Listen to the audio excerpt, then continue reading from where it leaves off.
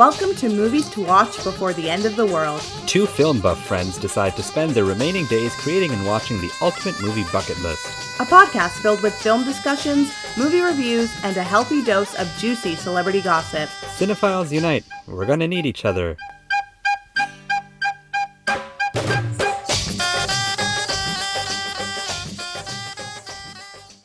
Grand Hotel, the line is busy. Okay. That's what they said. No, I know. You did do a switchboard voice for, I think it was All the President's Men. Yeah. White House, Meetha speaking. White House. White House, how may I do it? That's what it was, yeah. Okay, I'll accept it. Because that's how they answer it at the White true, House. which is strange. Mm-hmm. And that's how they answer the phone at the Grand Hotel. Not the Grand Hotel. Sorry, at Just Grand Hotel, yeah. Get it right. Yeah. Grand We Hotel. just watched this movie, Meetha. I did? Yeah. I watched it before you. Yeah, you did watch it before me. How's it going? I am here. Yeah? Present. Clear and present danger. Yeah. Very Harrison Ford. I've never seen that movie. I haven't either, actually. Yeah. It goes hand in hand with The Fugitive when people talk about Harrison Ford and his 90s of adventure and Air Force One. I like Air Force One is what I was about to say. Yeah. I like Air Force One too. I like anything with Gary Oldman. Okay. Air Force One was fun. It was easy. Unbelievable, but fun. Yeah, totally unbelievable, but fun. The president would not be able to do that. No, he would not. Especially not our current president. Oh. Yeah, no. But maybe Imagine. back in the day. Maybe Obama. Obama could. I think Young Joe could. Maybe Young Joe. Young Joe definitely. Young Joe was a looker, too. Yes, Yeah. he was. Young Joe could do it in that, that picture of him in the Hawaiian shirt? Yep. Young Joe could do it. But Obama It actually looks like might he have. belongs in Top Gun or something. Obama as president possibly could have done it. Perhaps. I feel like when it gets down to it, though, like if he was presented in that kind of situation, I do feel like he would be more logical than we all expect him to be. Obama? And he would be like, no, I'm not going to harm myself. Yeah, maybe. I think Yeah, he'd use his mind. Not his prowess. He'd use brain over brawn. Yeah. Do you think Justin Trudeau would? I think Justin Trudeau would be the opposite. I think he'd think he could do it. He could do it Yeah. and then be like, And then be like, I this can't is a do lot this. harder than I thought it would be. God bless JT. What about Stephen Harper? Yeah. Oh. Remember him? Remember him. God, what a train wreck. He would save himself and abandon everyone else on that plane. Yeah, I could see that. Totally. And his wife, kids, whoever was there, he'd be like, F you, figure it out. I'm out. Bye. Bye. And I'm not going to say it in Yep. French. That was nice. Samita, I have decided, I watched a lot of television of late. I heard. Yeah, we talked a lot about it. And I was going to actually start watching, because after I finished The Staircase, I watched Hacks, season 2 of Hacks, which was entertaining and easy. And I was like so close to starting something new. I thought about actually starting Barry, because I've heard a lot of things about it, but I didn't want to commit to something. And then I was like, should I watch The Boys? Oh, Because I've heard a lot of things about The Boys. Mm-hmm. And did you watch The Boys? Instead, I've been watching Modern Family, and I'm okay with that decision. You know what? Modern Family, I went through this during pandemic. Yeah. I decided, because there's a whole chunk of it that I missed. Like the but I second still haven't half, watched right? that last season. Yeah. The whole second. I definitely watched it like week to week, the first 3 seasons. Like I would watch it. I watched it week to whenever week, it like aired. the first 6-7 seasons. Like I'm realizing now that I'm going through it on Disney Plus, like a lot. And then I kind of just like fell off. But I think it was also because I think I moved to Vancouver and then I got married. Like there were things in my life that just prevented it. The writing also like dips for sure. Like it's not the same. It doesn't maintain itself, but it still is very... I find shows like Modern Family, sitcoms in general, more than drama ever, they feel very warm. Mm-hmm. Like They're comforting. They're comforting. And it's like easy 22 minutes. Like when I'm on my lunch, I'm like, I can watch like 2.5 episodes on a lunch and it feels easy, nothing too heavy. The jokes are easy. But Modern Family is a good sitcom in that the writing is still clever and the jokes are still clever. It's not like I'm watching The Big Bang Theory. I would not be friends with you if you decided to do that. People really like The Big Bang Theory. I notoriously am known to like despise. I don't know why the Bang Theory. Chuck Lorre Laurie. I despise Chuck Lorre. I don't understand why his sitcoms are so popular. Like the Two and a Half Half Men. Men, I despise Two Broke Girls. There were so many of them that were so popular. I don't mind Dharma and Greg just because of its like. But I feel like if I were to watch Dharma and Greg today, I'd be like, no. But in the time that it was on, it was like, Dharma and Greg are so funny. But Dharma and Greg is also when you have to be reminded that it's Chuck Lorre. Like, it doesn't it doesn't go into like Two and a Half Men and Big Bang Theory. It doesn't go into that pot. Because that kind of sitcom is really like your traditional poorly written, poorly executed sitcom that poop jokes that somehow managed to last like 10 seasons each. Yeah. Like, who is watching these? Well, CBS is for old people. Yeah, that's true. That's what it is. It's old people, and old people are loyal. And so they will watch something for 12 years without missing a beat. Did you ever watch a full episode of Big Bang Theory? Like, and I mean sit and watch. Have. Rather than like, I assume we've all watched it in like osmosis, like on in the background, but like sat down and absorbed it end to end. I did have friends who were into it, like at the height of it. And so I think I'm pretty sure I watched the whole pilot from start to beginning, and I was like, no, I'm not into this. And then obviously, like, you know how Facebook has those like clip videos sometimes? Yep. And you just go on a weird tangent. Yeah. Just like watching I've seen like a ton of the clips, and I'm like, no, this isn't funny. And also it's racist. Yeah, it is racist. Yeah. Racist and sexist. Just dumb. Condescending. And it's a show about smart people, so that's what like I never understood.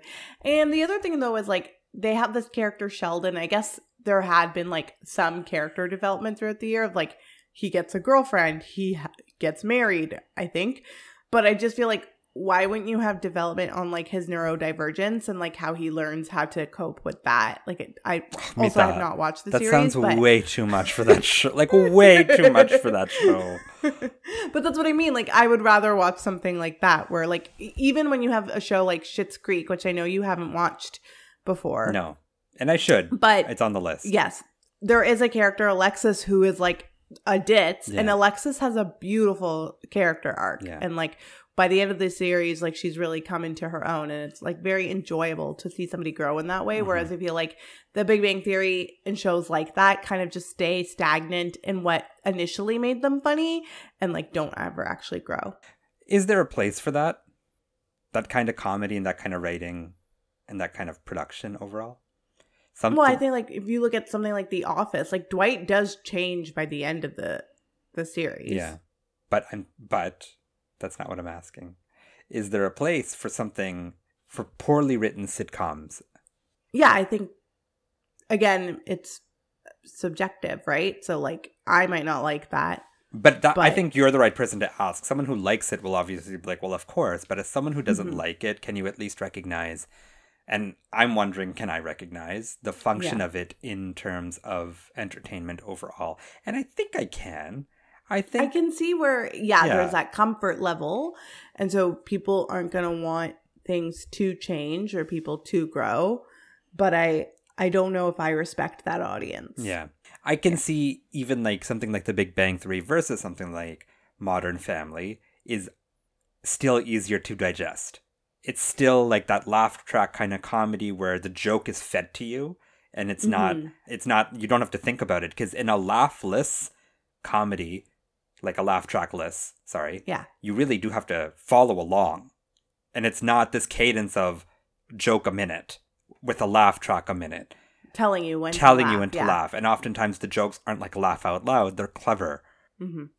Well, have you watched How I Met Your Father yet? I haven't, and I don't think I will. So How I Met Your Father, it's really interesting because it's trying to toe the line of being a show of that time, of the How I Met Your Mother time, which is a laugh track comedy, multi-camera sitcom.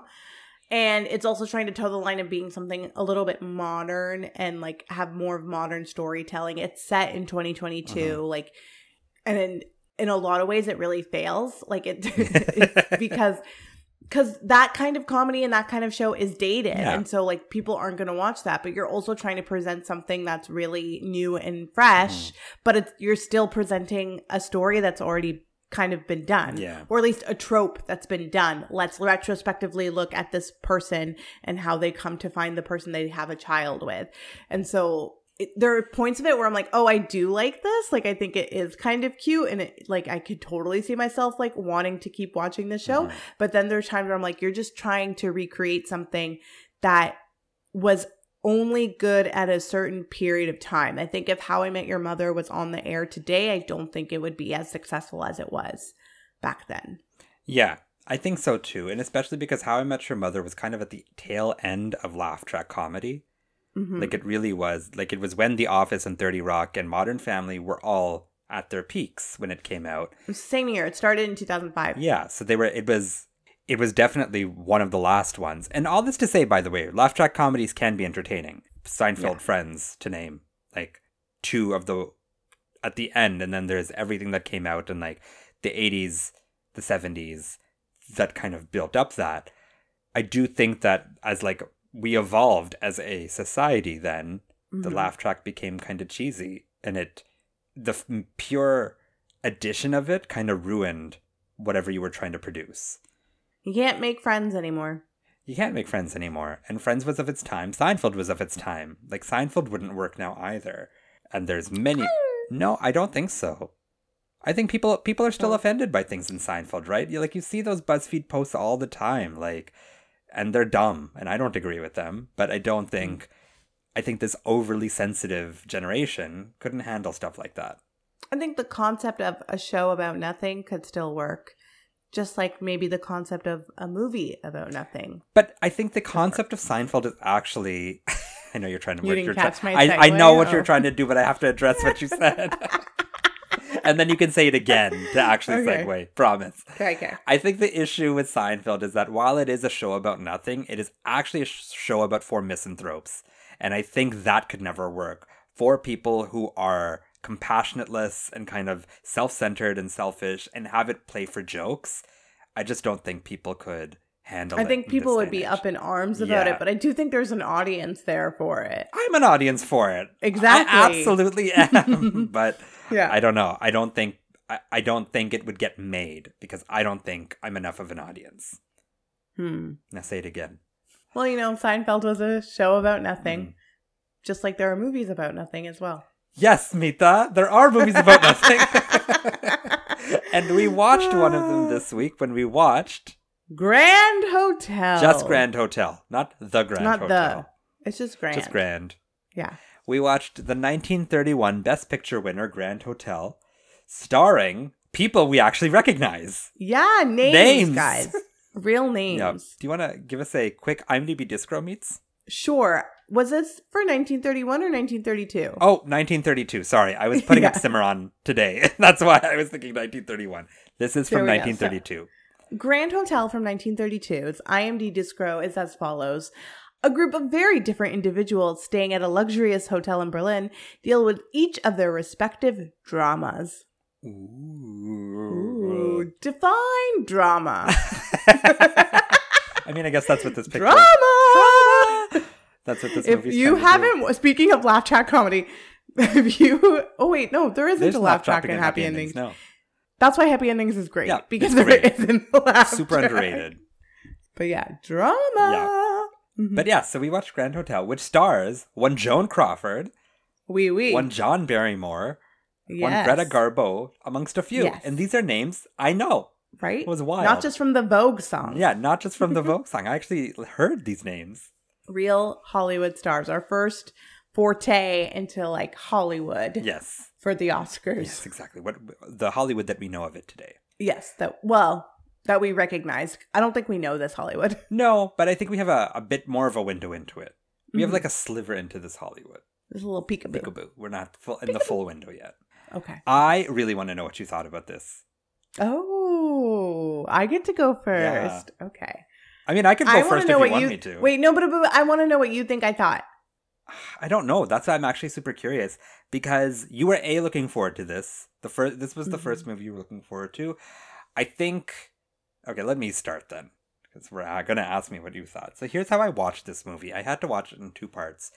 I watched about an hour. It's just under 2 hours. So I watched an hour the first day, on Sunday night, and then I watched the other hour on Monday night yesterday.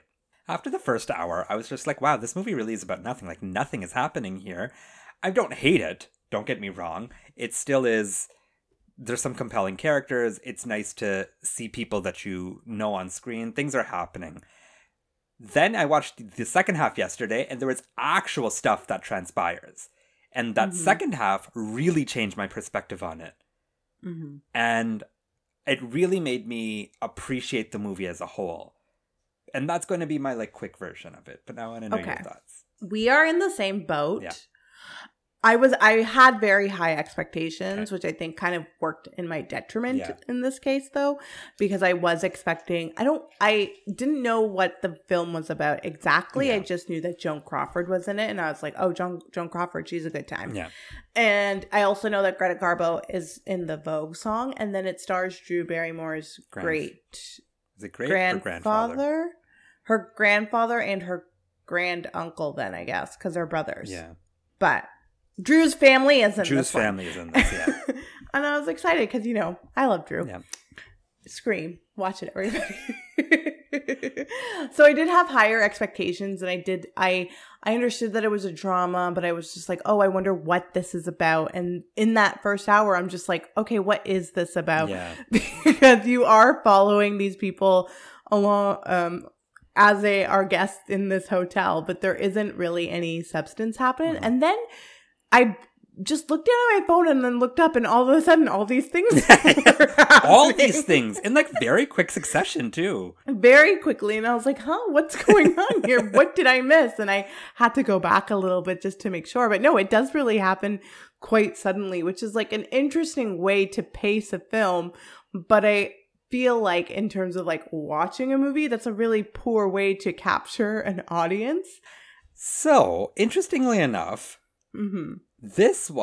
I was watching this and I was like, this is probably Robert Altman's biggest inspiration as a film. I can see that completely. Totally, probably the movie that defined his career, defined him as a filmmaker. I can absolutely see, especially in what I think is one of his best work, Gosford Park, is so evident in this and so like rich in this. This is exactly like Gosford Park, though, in terms of that flow. Like, nothing happens until about an hour and 20 into that movie. And you're building this, like, life. You're building this world. And then the thing happens. The murder happens in Gosford Park. And, like, in this, there's, like, a series of things that happen. But you are building that world in order to make the rest of that stuff make sense. Exactly. It's like the reveal in spoiler alert if you haven't seen Gosford Park. But the reveal of like Ryan Phillippe's character in that, I remember like watching it for the first time and texting you, being like, "Why is he in here? Why does he have a fake British accent? This is terrible." And then being like, when you realize why he's in there, and you're like, "Oh, this is genius casting." I totally see what you're saying with it, and I think that Altman does it better though. So does Altman do it better because Altman has years of... Altman has color on his side, I think. That seems to be a big thing for you. It does. I don't know what it is. I've never thought of myself to be somebody that needs to watch movies like in Technicolor, but I really think depending on what the movie is about, it does make a difference for me. Like, I really enjoyed Frances Ha. I think that movie in black and white makes sense to me. But there are some things like a story like this where I feel like color and like that movement just adds to the actual story itself. Because you were thinking of Robert Altman while watching this. I was thinking of like Soderbergh, and when he has a lot of different stars in a film or a really big ensemble. A big ensemble cast, and how he navigates through those different stories. And for me, I specifically thought about Traffic, which like does not relate to this movie whatsoever. But when I think about Traffic and you're managing all these different storylines, he uses color very effectively to be able to tell you the difference between each story. And so that you're also getting that emotional value from it as well. But isn't that dangerous to compare like color to black and white? Because it's not the film's fault. The limitations of the film are not... You know, the technical especially, like in terms of color and in terms of like what it could do. You can't. I think it would enhance a story. For sure, but can you hold it against the movie? No, and I'm not saying like this is bad because it's in black and white. It's just something that I've noticed from my vantage point as a viewer of like, I'm learning something about myself here. I respond better to color film than I do to older black and white films. Yeah. I also, and like we've talked about this, black and white, it's harder to retain someone's attention, I think. I think it's really, the monotony of black and white can be very, very drowsy. Like as an experience, it isn't vibrant. And if you're used to watching, you watch a black and white movie like this and compare it to something like, Devdas, which is like color, an explosion of color. And that movie, and not just that movie, but like any movie like that is so visually intense can be distracting almost in a different way, because it's almost like it's an assault on your senses, whereas this is almost just like it's like a sedative. And not like, and again, taking a NyQuil, and that's what, black and white movies, people do say, it puts me to sleep. Yeah. But this one is full of some excitement in the plot, within the plotting. And it is at least, I was watching this, the first half, I was like, so is this just what these movies are going to be like, the first 10 or so? Is it just going to be these movies about nothing? And then the shit happens and I'm like, oh, I was really impressed with how they brought everything in and how the plot's intertwined. And especially there's some spoilers here, which I wasn't anticipating. When, spoiler alert, I do think you should watch this. And I think the element of surprise is actually really entertaining in this. But when John Barrymore dies, I was surprised. Just what? Did he kill him? Is that what happened? I was legitimately, I didn't expect that. I was worried. Yeah. I was worried for Joan Crawford. Yeah. I was like, what about Joan Crawford? And then I was thinking about Greta Garbo and how are they going to do that? I love the fact that she actually didn't know. I love this didn't. It's open-ended for her. What happened to this man? There's another movie right there. Right there. There's so many interesting things. And I really, really appreciated that about this. That for a movie from so long ago that is dependent on maybe being a little bit more wrapping things up with a bow, this doesn't do that. It really is meant to feel like a transient film. And I love how all these people come in on this day, the shit happens, and then they all somehow leave this hotel. And the effect is meant to be that when that new couple comes in from flying a plane, I guess, you're meant to be here's another story coming into this hotel. And I really liked that. It's almost, I feel like they should have had them come through a revolving door. Didn't they? But just continue that. Oh, yeah. Is there a revolving door? I think so. I remember a scene with Greta Garbo, when she's in her moments of ecstasy, kind of going through a revolving door. But I really liked that. And that, to me, it made it kind of, the end justified the whole thing. And I think sitting through this the second time, if I were to, I would understand it a little bit better. That is one thing I'll say about this. This is definitely, you do need to watch it more than once. I think that first viewing is kind of, again, because it starts off so slowly and you don't quite understand what's going to be happening, you're not appreciating it for what it is. But in a second view or a third view, then you definitely can appreciate those moments. And I think it's interesting to see a movie kind of shine when it's brought to your attention, you need to watch this multiple times, as opposed to from the get-go, right? And I just think, I don't know, what do you think from a screenwriting perspective? Perspective, thank you. From a screenwriting perspective, do you want to start a film so slow paced? Have you ever walked out of a theater? No, I've never. Never? Have you? Okay. I know I have, but right now I can't think about what it was. Never. But I know I have walked out of something before and been no, I just don't want to watch this. But it might have been something I had already seen. So maybe that's why. I've stopped a couple of movies, rented them. I remember stopping Geely and being this is garbage. I'm not devoting my time to this. And Elizabethtown was another one that I was just this is terrible. I cannot waste my time on this. There's a few of them. But no, not in a theater. But I think, and you were asking a good question. I think, when I think about, why I stopped Elizabethtown is that it was about an hour into it and I was this isn't going anywhere. What if it did? It didn't. And I think that's the thing about the modern movie. The beats it's going to hit. The beats it's going to hit early on. Whereas this, I almost knew I feel like something's going to happen here. And I think the way the writing is done and the way it's set up, you are intrigued to see what's going to happen. Because, for instance, that 1 hour mark that I stopped it at is when he's meant to go to the bar. And so Joan Crawford's character is meant to meet John Barrymore at the bar, and they're meant to date, like have a dance. So at that point, he's two-timing them, right? Yeah. So there's already a little bit of like story being built into that. And by that point, Pensing already has that telegram about Manchester not working out. So by that point, seeds have been dropped about like plot points that need to be explored. So you have done your due diligence and like given me enough to move forward. If you hadn't given me those things by that point, I might be like, what am I watching here? But it doesn't. It really does. It goes slowly, yes. Yes, but it's a slow burn. It's a slow burn, but it definitely does give me enough to entice me to keep going. And then the payoff is really solid. I will agree, like the payoff is worth it. So if you do decide to watch this movie, if you're watching along with us, that's exciting. Just know that that it is really slow to start with, and like I also think part of my perspective is skewed right now because we're watching all of these older films, and I'm not like tired yet, but I can see that I'm gonna get there maybe. And so part of me is just like, okay, like let's get through this, let's do it. It feels like homework in a lot of ways. And so maybe taking in that first, like I would say it like in the first hour 10 it takes to finally like pick up.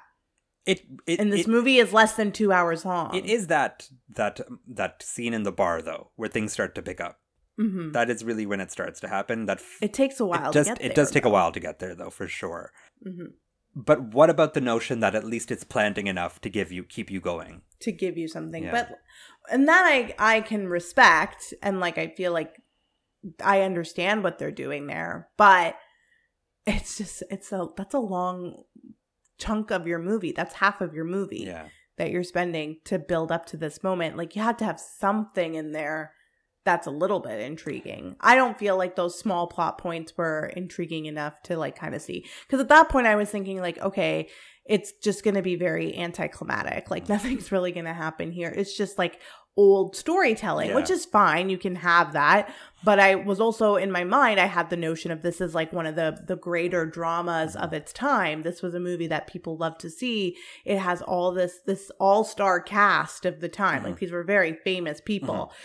I was expecting more. I was expecting maybe some like razzle dazzle, if you will. Maybe I just always want to watch Chicago. Stop bringing it back to Chicago.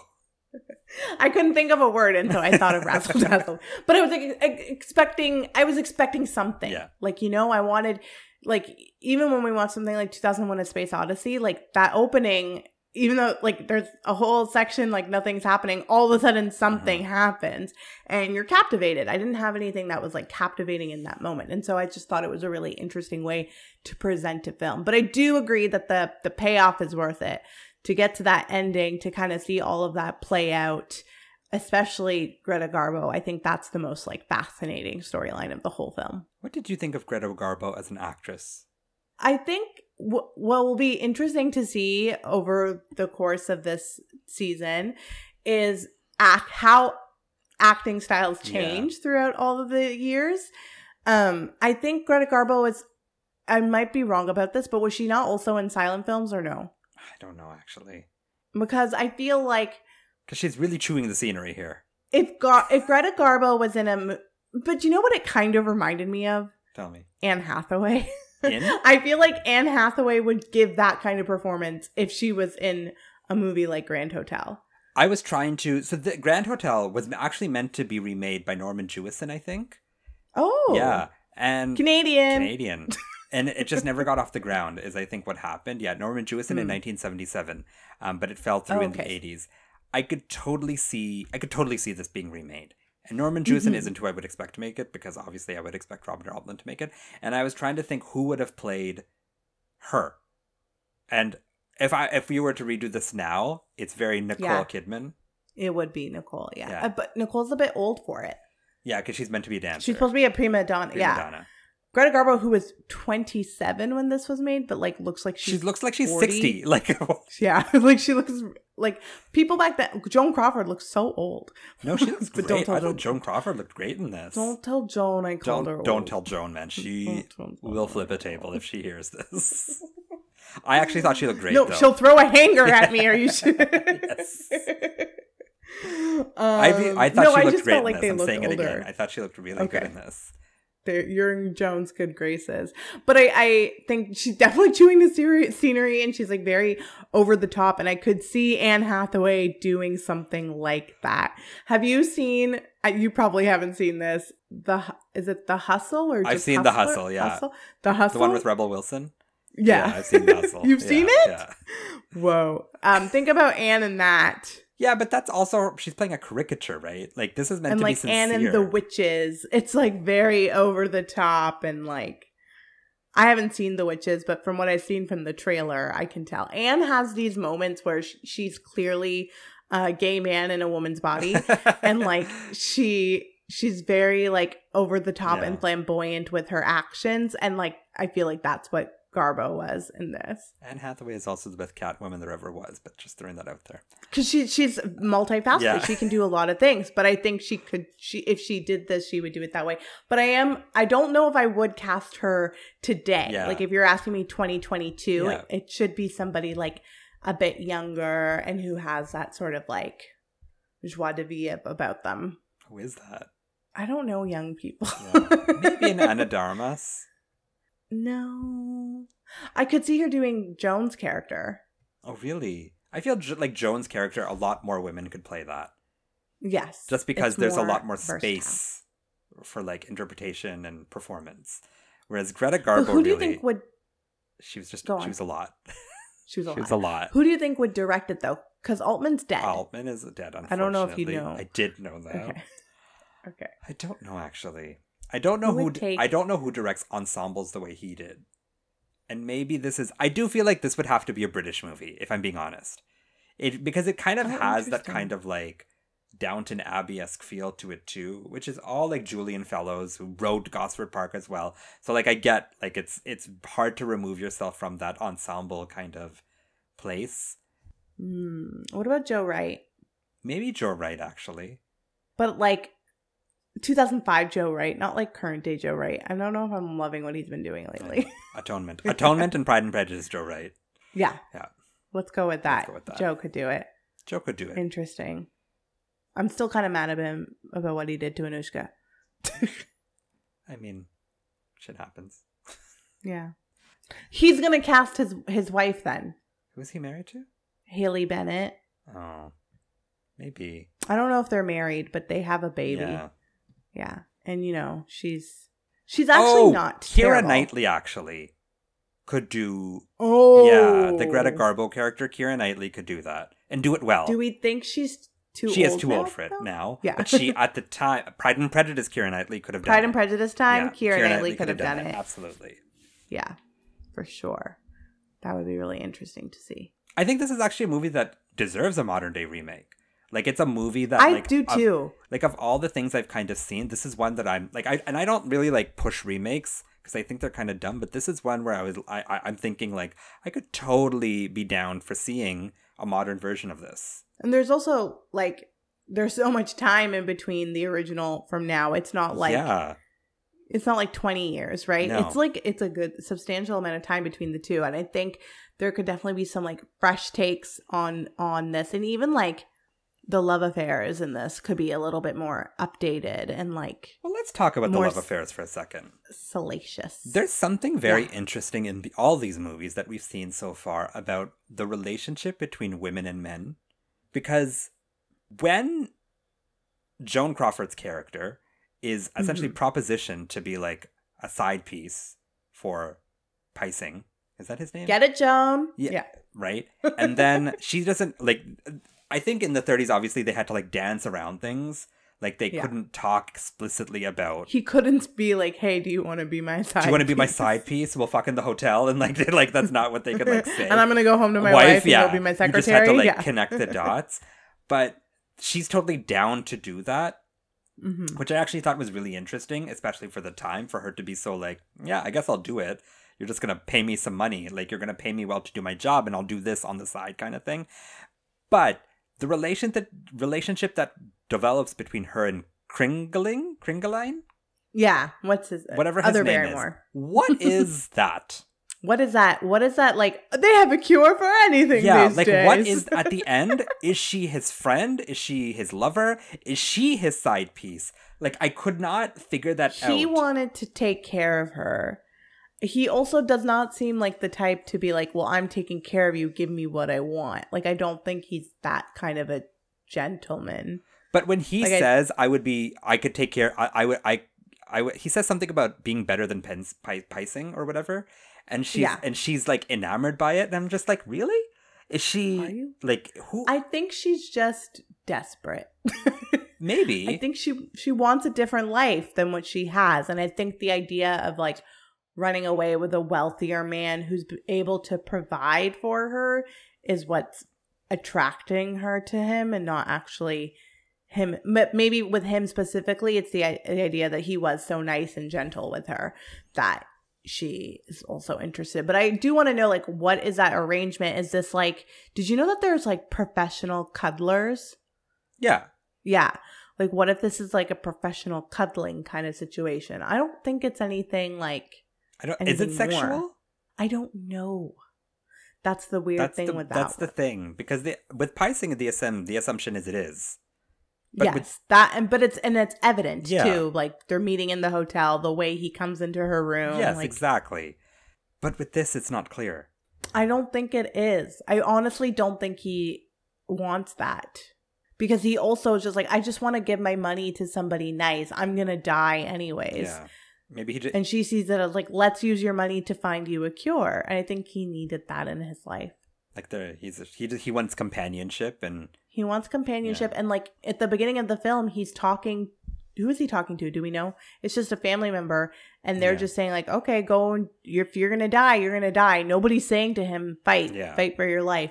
And at the end of this, she's the first one to really say it. She's a stranger and say it. Yeah, that's true. At the end of it, I wasn't disgusted by whatever it was. I did still find it endearing. Yeah, it was kind of endearing. It was still endearing at the end, but I was confused. Even if it was meant to be a sexual relationship, I did find it endearing, but I was confused by that. And again, I think these are things that, like, at the time in the 30s, when you think about it, like, 100 years from now, what are movies going to be doing that we can't even fathom?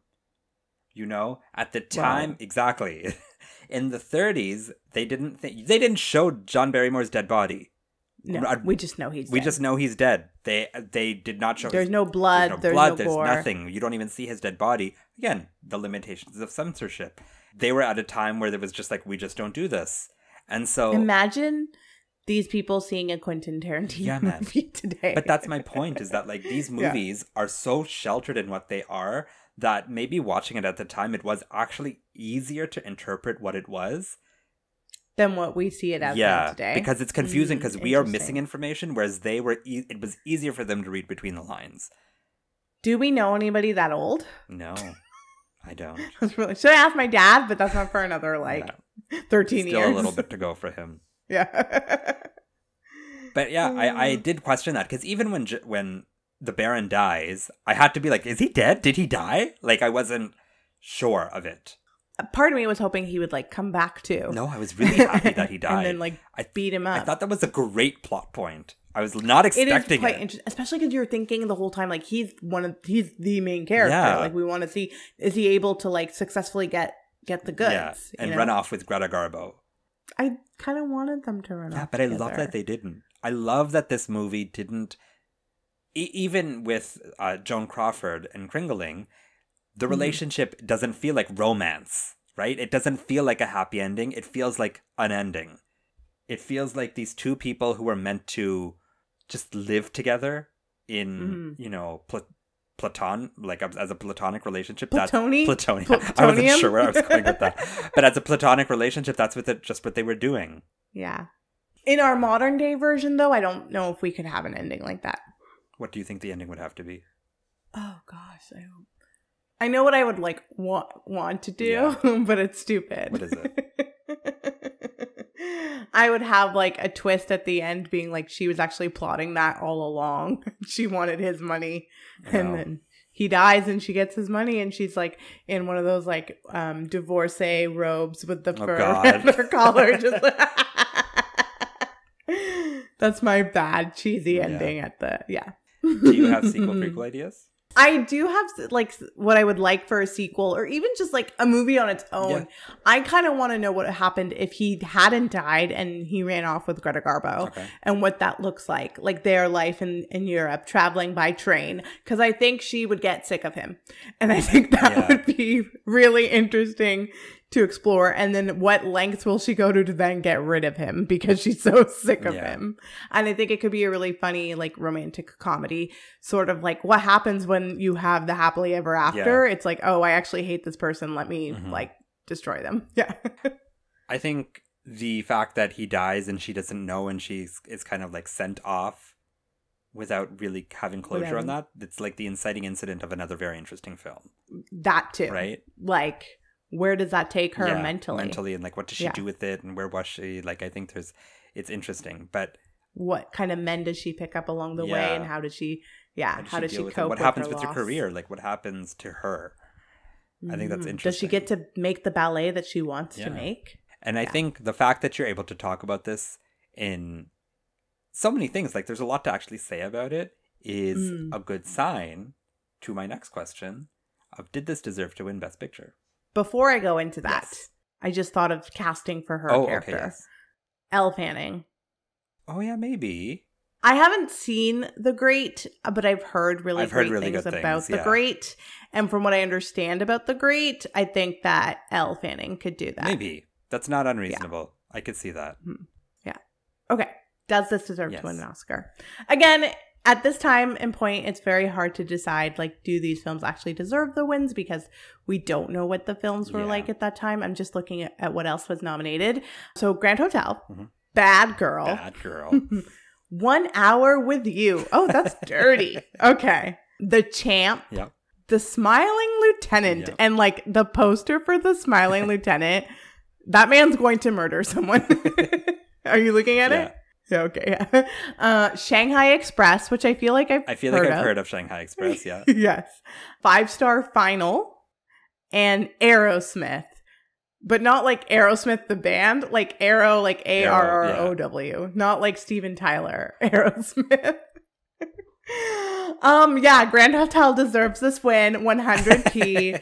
All these other films suck. No, I did, as much as I was like disappointed by the start of this film, it's like you said, the end was the cut was really great. And I can imagine being in the theater and being overwhelmed by like all these things suddenly happening and the pacing starting to pick up. And so I think that it probably was a very exciting movie for people to watch, almost in the same way that like Parasite was so exciting for us. That's interesting.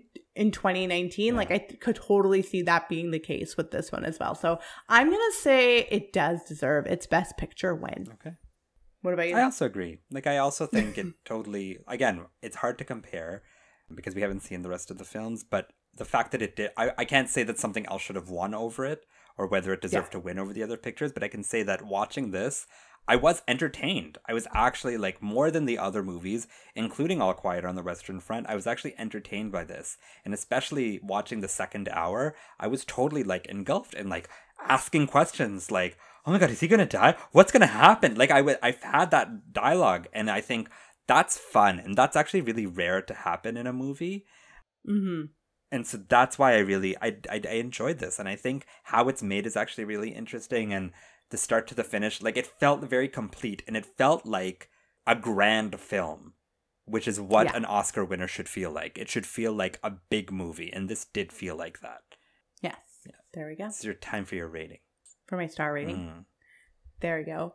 Pacing aside, this is a very exciting and monumental movie. We didn't get into it very much here, but there also was like a lot of Hollywood lore that went into the creation of this film. Like, this is one of the first movies that has an all-star cast, an all-star ensemble that has really big names that people knew. And so that was a really big risk for MGM at the time, because like they didn't know, will something like that go over well with audiences? Do people want to see films like that? And I think it's really interesting because recently you and I have had a conversation about an upcoming movie called Glass Onion. What kind of name is that? Glass Onion, a Knives Out feature, in which, if you know me and you've listened to this podcast, you know I adore Knives Out. Yes. And I am very worried about this movie that's upcoming because there's such an ensemble in this, and it is a stew of well-known names within Hollywood. And I don't know even. A bevy. Yeah. I like stews though. That's fine. Yeah. Or like a jambalaya. A jambalaya, yes, of people. Of people. And so I'm concerned about, is this movie going to take off the way that I hope it will? Or that I believe it should. And I think that probably was the same sentiment when they were making this at the time. It's like, is this movie going to take off? Are we getting our bang for our buck here? Because we are paying a lot for these stars. And I think if I was a moviegoer in 1932 and I was seeing all these names together, I would be just delighted with what I end up with. For all the reasons that we discussed of its, the ending that lets you sort of go away with your own imagination. Like I could have 100 different scenarios for sequel prequel ideas. And I love that about this movie. Whereas when I think about older films, I'm more inclined to believe that they try to end things up with a nice perfect bow because it feels like that's what the time should have been. Yeah. But this was actually a real surprise for me because it went in the direction that I didn't think it was going to go into at all. That first hour in, I was like, okay, I know what's happening here.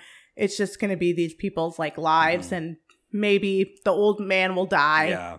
The thief will get the jewels. Yeah. The ballerina will be depressed. Yeah.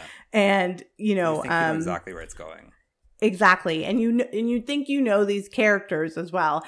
And it turns itself just around the corner to have all these little different thrills and not chills, but just these different thrills. Yeah. Which is very exciting to see, especially in 1932, because that's not what I was expecting at all. And so I am leaving Grand Hotel with my Yelp review or my Expedia review of 3.5 stars. Oh, very nice, Mita. Yes. There we go. Nice. 3.5. I'm glad you enjoyed it. It's your highest rating so far. It's so far, yeah. Get at it. One thing you asked... It happened one night. Yeah. One thing you asked me was, from a screenwriting perspective, what I thought, and that I didn't get to mention, was this movie is a ensemble, but none of the characters feel shortchanged. That is really difficult to do properly. Yes. Ensembles, oftentimes, even in the best of them, there's a character underdeveloped somewhere, and no one is in here.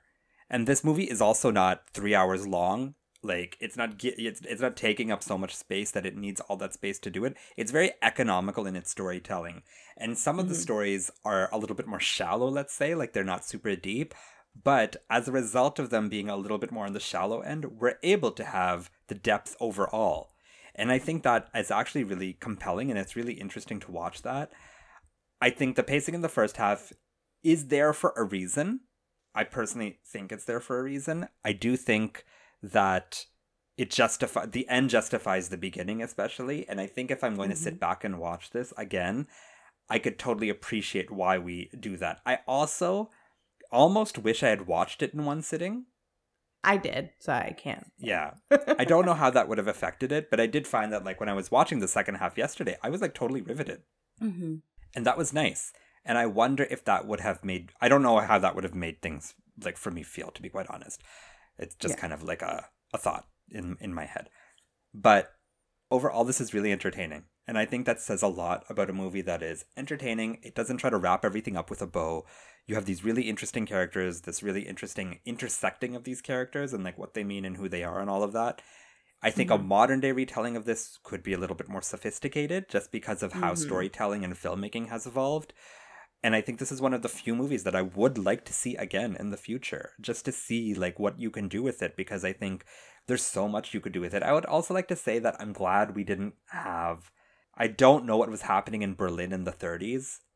I imagine it was the start of maybe Nazi Germany. It's like just around the corner. Yeah, it's like just around the corner. We don't have any political ties to it. We're not going into detail about that. That's not what this movie's about. And I like that restraint about it. I really do. Yes. Because I think in another world, and the thing that would happen now would be one of those characters would be a Nazi. Or would be a Nazi sympathizer. Or would be Jewish. Or like something about this would be so linked to the upcoming war that's coming that it would be kind of boring. Like, I like that this removes that kind of... That's why I don't like war movies, guys. And granted, in 1932, no one knew what was going to happen, right? So I get, like, that's probably why that isn't there. But being here now in 2022, I can still appreciate that. But, I mean, they had been through a world war. They kind of had an idea of, like... But they didn't know what was forthcoming, right? Like, I'm saying true. that now in, like, 1932, Nazi Germany was building at that point. So... Yes. The Nazi regime was slowly starting to spread around Berlin, I would assume. But in 1932, they probably didn't think it was a big deal, that it needed to be addressed. Whereas in 2022, we would totally be addressing it. And I think that's a little boring because there was a time where that wasn't the case, right? Like in 1932, they didn't know what was coming in 10 years. So there's that. All this to say, totally deserves for this picture. I would definitely watch this again. I'm also giving this 3.5 stars. Well, look at us. Same score. So far, it is tied with All Quiet on the Western Front. And that's reasonable, I think. Yeah. Like, that totally makes sense. I'm definitely glad we watched that. Mm-hmm. I enjoyed it. Me too. Yeah, I enjoyed it. Yeah. Before we get to our next week's movie, Mita, what am I connecting? Okay. It's time for our game. I'm just going to give you a quick I don't think you need to do it every time. Yes, because what if somebody random just listens to the podcast and they're like, what is this game they're playing? Okay, basically, I'm just giving Nadim 2 movies. He has to figure out a way to connect it. And eventually, we'll connect the movies that we're actually talking about. There you go. Okay. So, Nadim, last week, you challenged me to connect A Time to Kill to Crouching Tiger, Hidden Dragon. I did. And I did so successfully. Using a Marvel movie. This week, I have for you. You need to connect Crouching Tiger, Hidden Dragon to one of your favorite films, The Favorite. The Favorite. Wow, not your daughter. That's a big one. But The Favorite. Not my daughter, who is also what I used to call The Favorite. Yeah, what are you going to call? You have another. I call her my favorite girl now. And I call him my favorite boy. So. That's nice. Okay. Thanks to the big man. What if they were both girls? I know. I don't have to think about that.